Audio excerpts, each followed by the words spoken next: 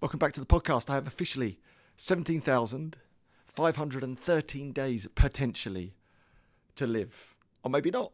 And if you don't know what the podcast is all about, it's about me counting backwards from the fact that I turned 48 just recently. The Queen lived to 96, which half of 48. So if I live as long as the Queen, I've got 17,513-ish days left on this planet. And rather than being morbid or freaking me out, actually it's a joyous thing, and that's what we're going to celebrate in many ways in this podcast. It's about positive psychology, philosophy, insights, reflections, books that I've read, quotes.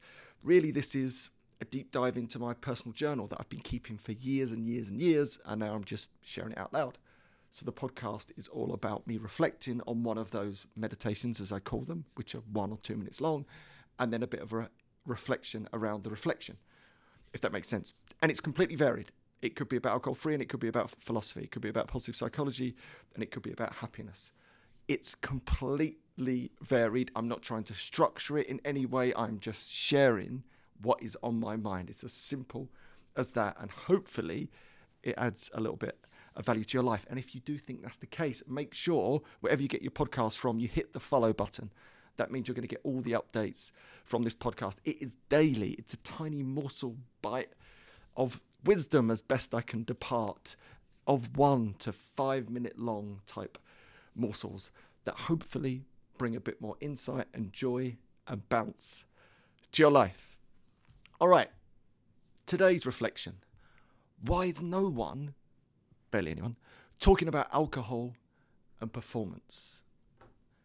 Here's what I wrote. You can meditate all you like, exercise like a hero, eat like a saint, but if you're still drinking too much, you're missing an essential ingredient of performance that almost everyone overlooks. In summary, you can't out-meditate, out-exercise, or eat your way out the hole caused by a few drinks. Really simple.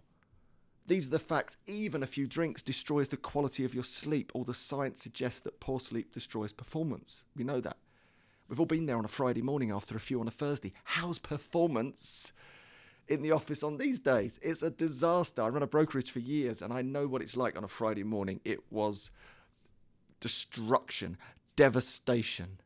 Half the humans would turn up in some shape or form. Presenteeism, the lights are on, but nobody's home. And what about the day after that then spills into the weekend when you're tired and groggy and can't be asked?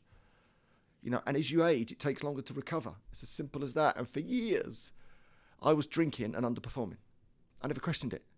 Then 8.5 years ago, I stopped, and it transformed my performance in business, my career, my income, health, and happiness by taking this thing out that is alcohol. It's the ultimate performance enhancer. I also discovered that going alcohol-free is a superpower in business, that the world, an inner world that's awash with booze. So why are we not talking about tactical breaks from alcohol as a superpower performance tool? The truth is, it's a cultural blind spot. Most everyone is boozing, therefore, it's a level playing field. You get away with it. But are they? And the world of business is rapidly catching on to the idea of tactical breaks. They're getting incredible results by removing the booze. All the athletes and elite business performers I work with have now stopped drinking. Just tonight, I've got a session with 18 professional footballers, some of them Premiership footballers, to talk about transitioning their life and preparing for when they stop playing football. These guys are not drinking at that level, or barely drinking. You know, they would be mostly dry. They might have a beer on the odd occasion or whatever it is, but ultimately underneath it all, they're non-drinkers. There's an alarm going off, getting me ready for my Facebook Live in a second. The elite athletes and business professionals I work with are taking more and more time away from the booze. They have unlocked a secret, an alcohol-free superpower. So if we're going to talk about performance, surely it's time that we also speak about tactical breaks from the booze. The end. My reflection on this is that the world's awash with well-being and performance techniques, yet barely anyone, and I'm talking about barely anyone, I could probably name them all on one hand, is actually talking about alcohol and performance. That's completely nuts. It is the one thing that gives you the most performance potential back if you're a middle lane drinker. Think about it. You get your consistency back. You get more time. That dark cloud dissipates. You're more consistent. It evaporates the presenteeism that destroys Most business professionals look at around the office on a Friday. How does that look? Or a Thursday now, because everyone works from home. It's the ultimate performance enhancer, but no one's really talking about it. So I am. I just want to put that message out there now. If you're looking to level up in your business, in your career, in life in general, in your happiness and your health, there is that one thing that you can do. Take a tactical break, or just quit for good, like me, because why bother?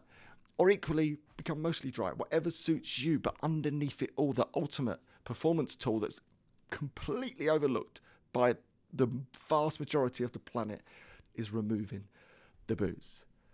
All right, hope you enjoyed today's reflection. I'll see you tomorrow, or maybe not.